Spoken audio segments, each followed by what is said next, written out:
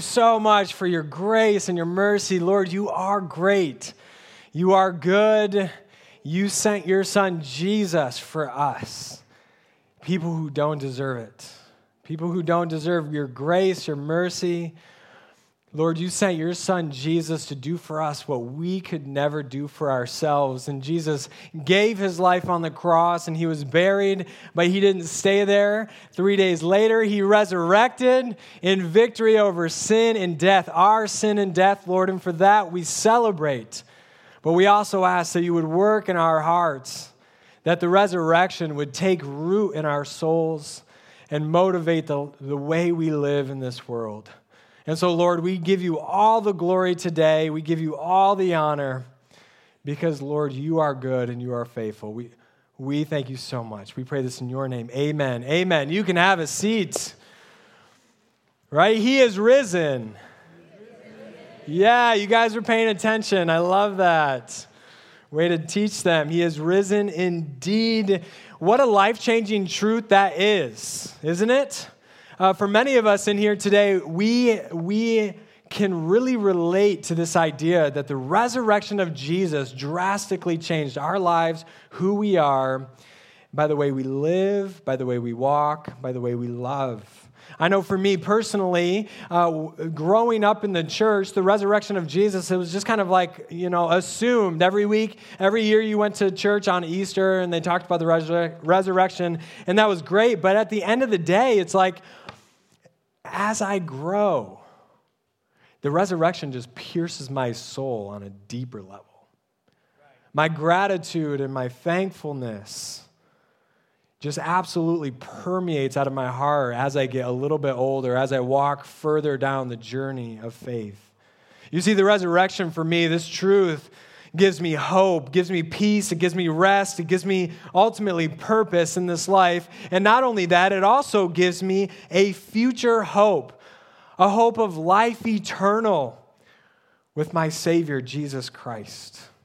And I know many of you in this room today can really associate with that. You can say the words amen after that, can't you? Because Jesus has done for you what you could never do for yourselves, and that resurrection is so real in your life. And I'm so glad you're here today. But the reality is that there's probably people in this room today who are also still questioning this whole concept of this resurrection. Who is this Jesus, and why did he have to resurrect, and did the resurrection actually happen? You see, questions are good to ask. It's good to wrestle. And so if that's you in here today, then great. I'm glad you're here. I'm glad you're wrestling. You see, today, what we want to do is answer two questions that many people have. They've asked in their lives and what they're still wondering today. We're going to ask two questions today pertaining to the resurrection of Jesus. First, we want to ask, how can we be sure the resurrection actually happened? And then second, why is the resurrection so important? And so no matter where you're at in your faith journey, even if you haven't started it, or maybe you're further along the road, these two questions are vital to really grasp in order to continue on this journey of faith. And so let's jump to 1 Corinthians chapter 15. If you have a Bible, you can turn there, take your phones out, whatever the case, or it's going to be on the screen for you today. But in 1 Corinthians chapter 15, what we have to understand is that the Corinthian church, which is who this letter was written to, this church had a lot of questions.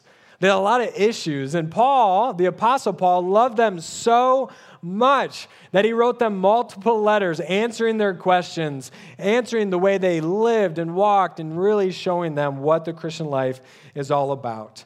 And one of their questions was this concept of resurrection. Is resurrection even possible? And so we jump to 1 Corinthians chapter 15, verses 12 through 14. Look what it says. The Apostle Paul says, "But tell me this." He's speaking to this Corinthian church here. He says, "Since we preach that Christ rose from the dead, why are some of you saying there will be no resurrection of the dead? For if there is no resurrection of the dead, then Christ has not been raised either. And if Christ has not been raised, then all our preaching is useless, and your faith is useless. And so here we see that the Corinthians were questioning resurrection, but it's very important to understand that they are not questioning the resurrection of Jesus. In verse 11, we see that they actually believe in the resurrection of Jesus, and even earlier it says the same thing. They believe in the resurrection of Jesus. What they're questioning is the resurrection of Christians. But Paul says, listen, that doesn't make sense because Jesus was both fully God and fully man. And if Jesus gave his life and he was buried and then resurrected, then obviously resurrection is possible. You can't believe in the resurrection of Jesus and not believe in the resurrection of Christian when Jesus returns. And so in the midst of answering their question, Paul gives us a great picture at the importance and the vitality of the resurrection of Jesus. What he wants us to understand is the reality and the importance of the resurrection of Jesus in our lives and in this world. And so what Paul does in 1 Corinthians 15, he gives us two types of evidences. First, he gives us objective evidence, which is objective evidence is unbiased evidence that can stand up in the court of law, all right? And then he also gives us subjective evidence, which is absolutely biased evidence. In other words, basically the testimony of people who have experienced the resurrection of Jesus. And so we're going to look at these two evidences, these objective and subjective, to look at, did the resurrection actually happen, and why is it so important for you and for me today? All right, so let's start with the objective evidence today. And for that, we need to go back to the beginning of chapter 15, where he reminds us of what's in first importance. Look at what he says here. He says, I passed on to you. Remember, this is Paul talking to the Corinthian church. He says, I passed on to you what was most important and what had also been passed on to me. Christ died for our sins, just as the scripture said. He was buried and he was raised from the dead on the third day, just as the scriptures said. We need to pause here for the moment. I love that he says those words. I passed on to you what was most important. How often do we complicate the Christian life, the life of religious people? How often do we lean into the idea that life is just, this Christian life is so complicated where it becomes a list of do's and it becomes a list of don'ts and it becomes this burden that we have to go to church and we have to do this and we have to do that and we have to do that. You see, how often do we just complicate following Jesus? It happens a lot. And yet here, Paul brings us back to what's of most important.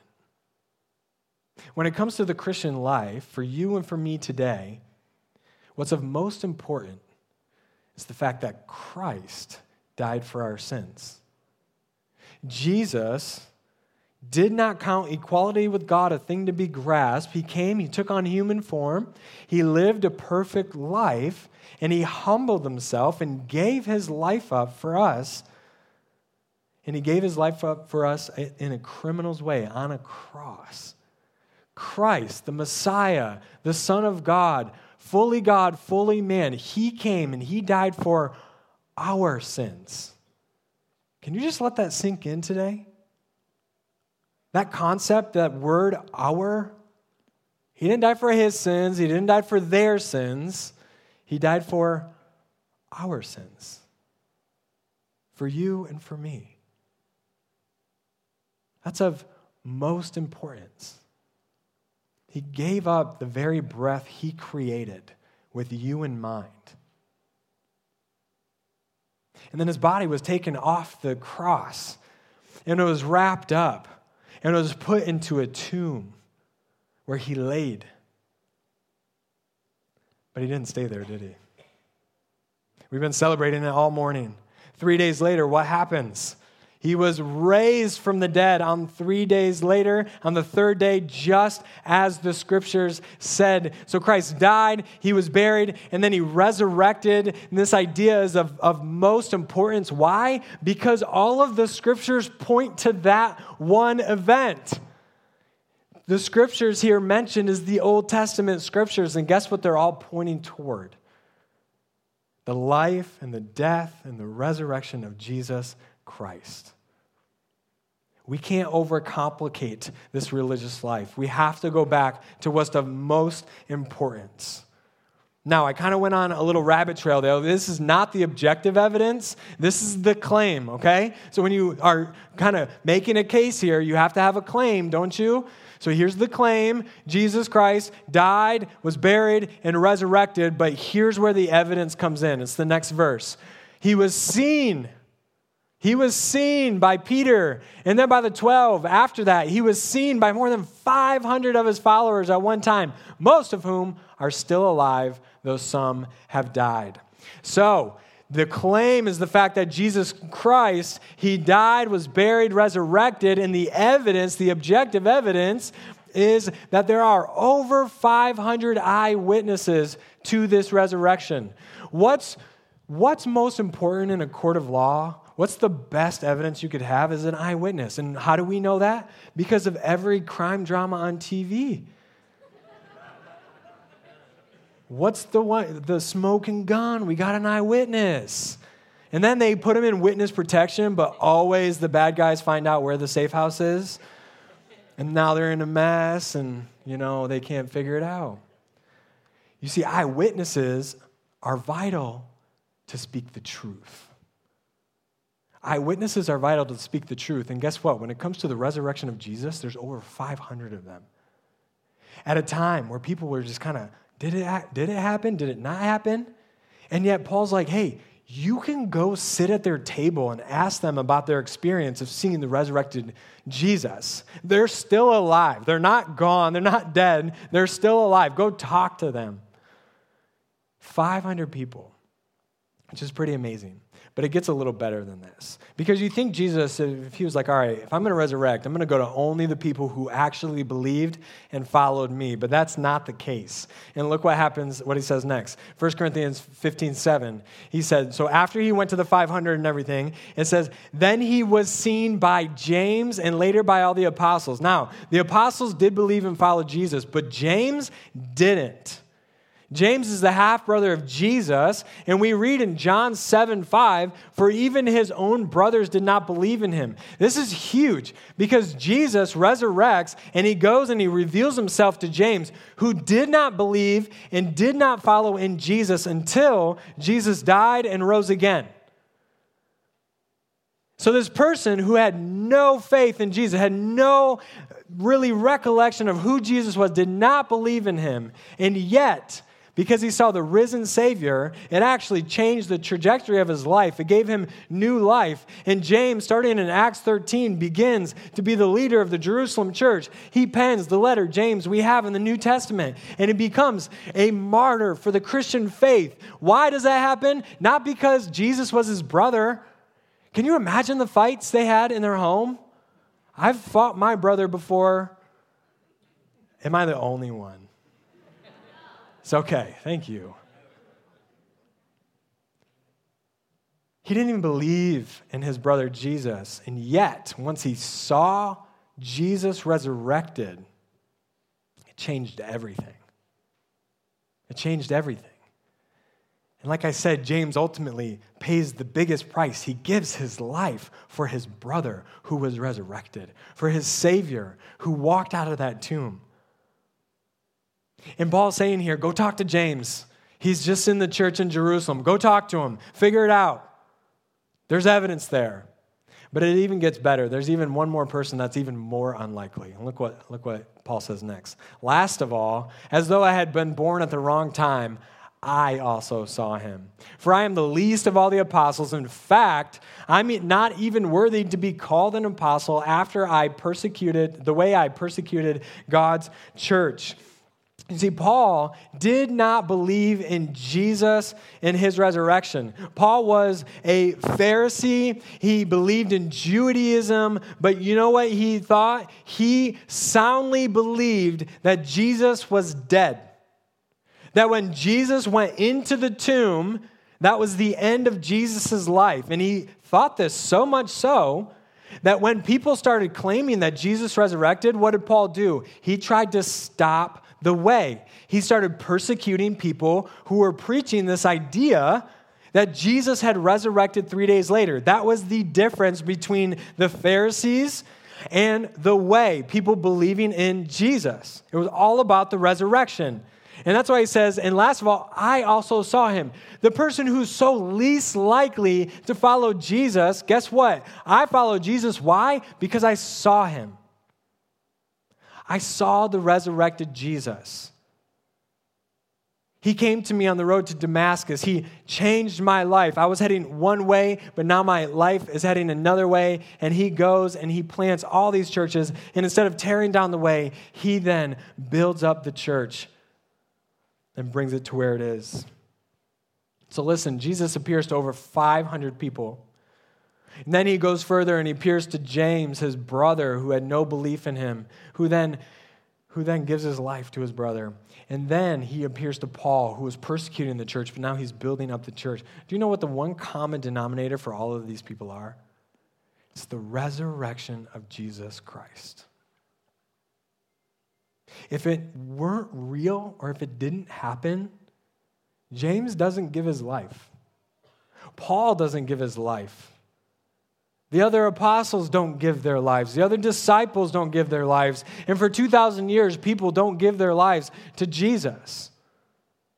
The resurrection of Jesus changes everything.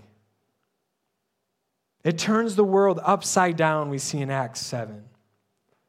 You see, the resurrection of Jesus changes everything, and it's led to the global movement of the church. This is another objective evidence as well. And here's why. Because in Acts, we see this beautiful story. There's a guy by the name of Gamaliel who's pretty wise. And in Acts, all the apostles and stuff were kind of just preaching Jesus resurrected. And the Pharisees didn't know what to do, so they had him in custody. And they're like, what do we do with these guys? If we kill them, because they wanted to kill them, they were like, we just need to take them out, all right? These eyewitnesses, take them out. Nothing can happen. But they didn't want to because a riot would have happened. A riot would have happened. And so Gamaliel stands up and he says, guys, don't kill him. He says this. He says, we've seen this before. There have been other people who have come before these guys who have claimed certain things. And you know what? If it's of man, it fails.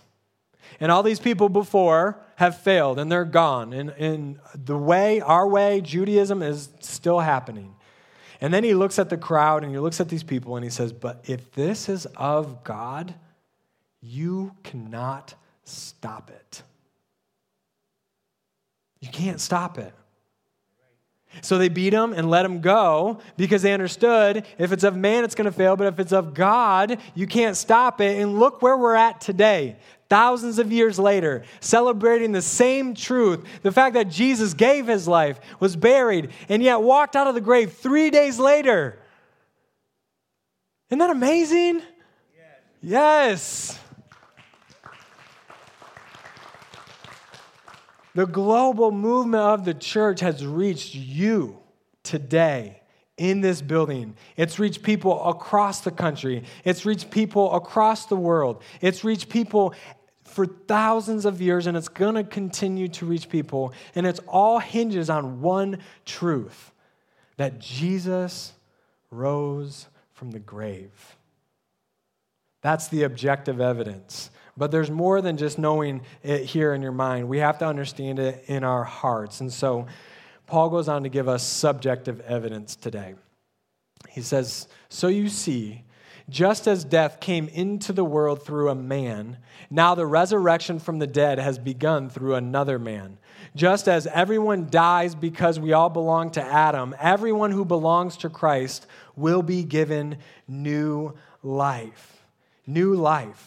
You see here, I can't really get into it too much, but we see a contrast between Adam and Jesus. And so Adam, of course, is Adam from Genesis. You see Adam right at the beginning. God created man in his own image. And Adam disobeyed God's one command. And through Adam came the curse of sin and death. And guess what? Adam died then, and Adam's still dead.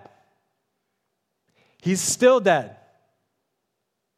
But Paul wants to contrast it and say that's who we belong to. It says, just as everyone dies because all belong to Adam. That's all of our fates. But yet through Christ, everyone who belongs to Christ will be what? Given new life.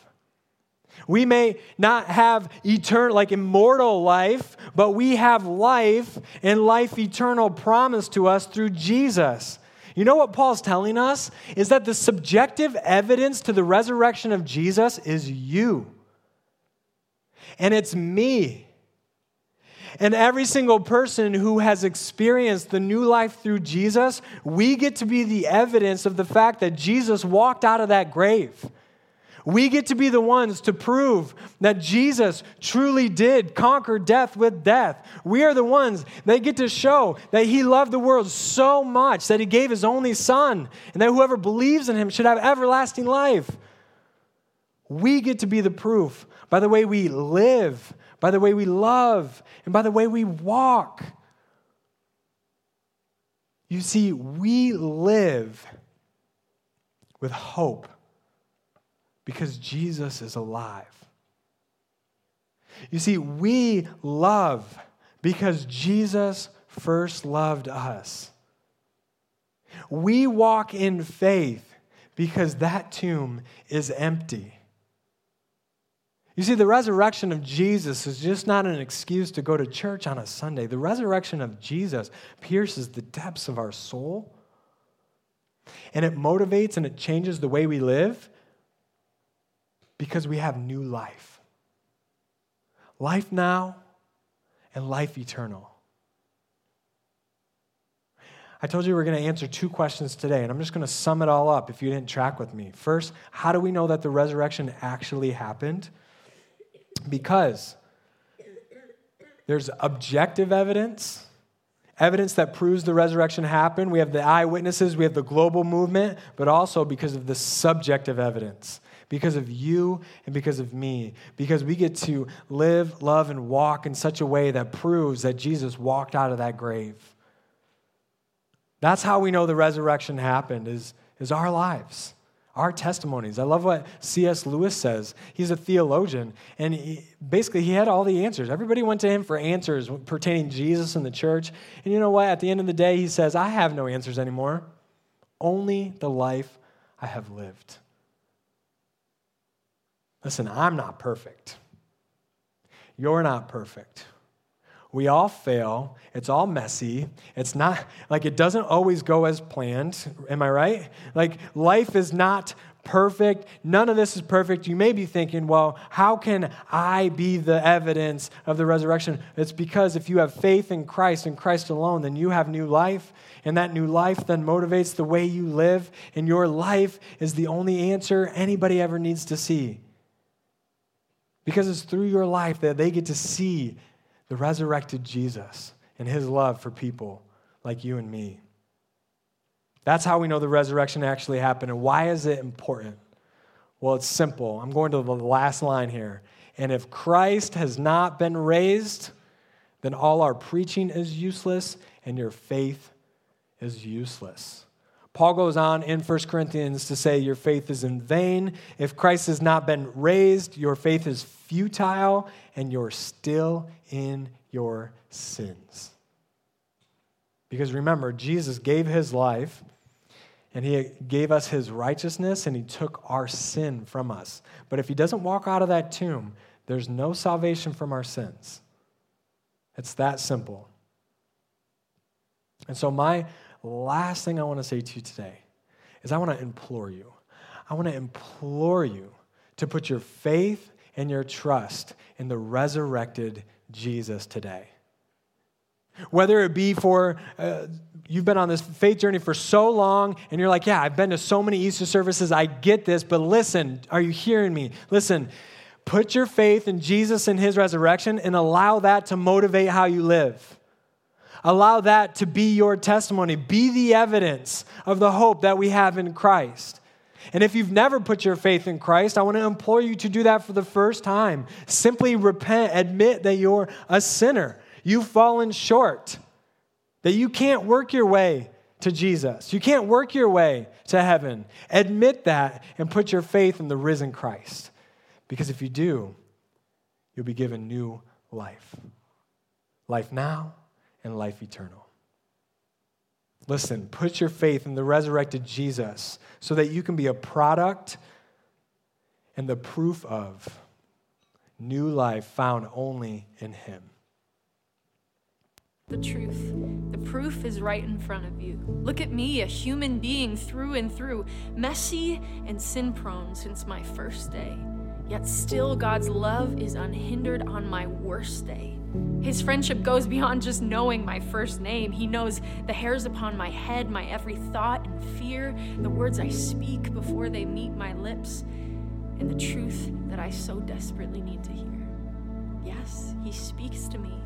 Gently, yet boldly, with encouragement and love, he walks with me, directing my steps, holding my hand, correcting my detours in those moments when I steal the reins. There is so much grace upon grace upon grace. This is the new life I lead. Still human, still messy, but considered clean and called into hope for eternity, hope that starts now, that works within me, regenerating day by day, labeling me with righteousness and purity that I could never have earned by myself. This is the new life I lead. I hope it's so clear to the world, to every person who glances my way or stands behind me at the grocery store, or whose cubicle shares a wall with mine. I hope it's so clear that I am living in God's promise. And I hope that for you too. I mean, think about it. What if you're the proof that someone's waiting for? The miracle that someone's fiercely praying for? What if every moment is an open door to point them towards peace they've never known before? What if this example goes beyond just words? As a common saying goes, I'm sure you've heard that actions speak quite loudly, and we're called to boast. So boast in God in all things. Not just when things are going right, but when things go wrong.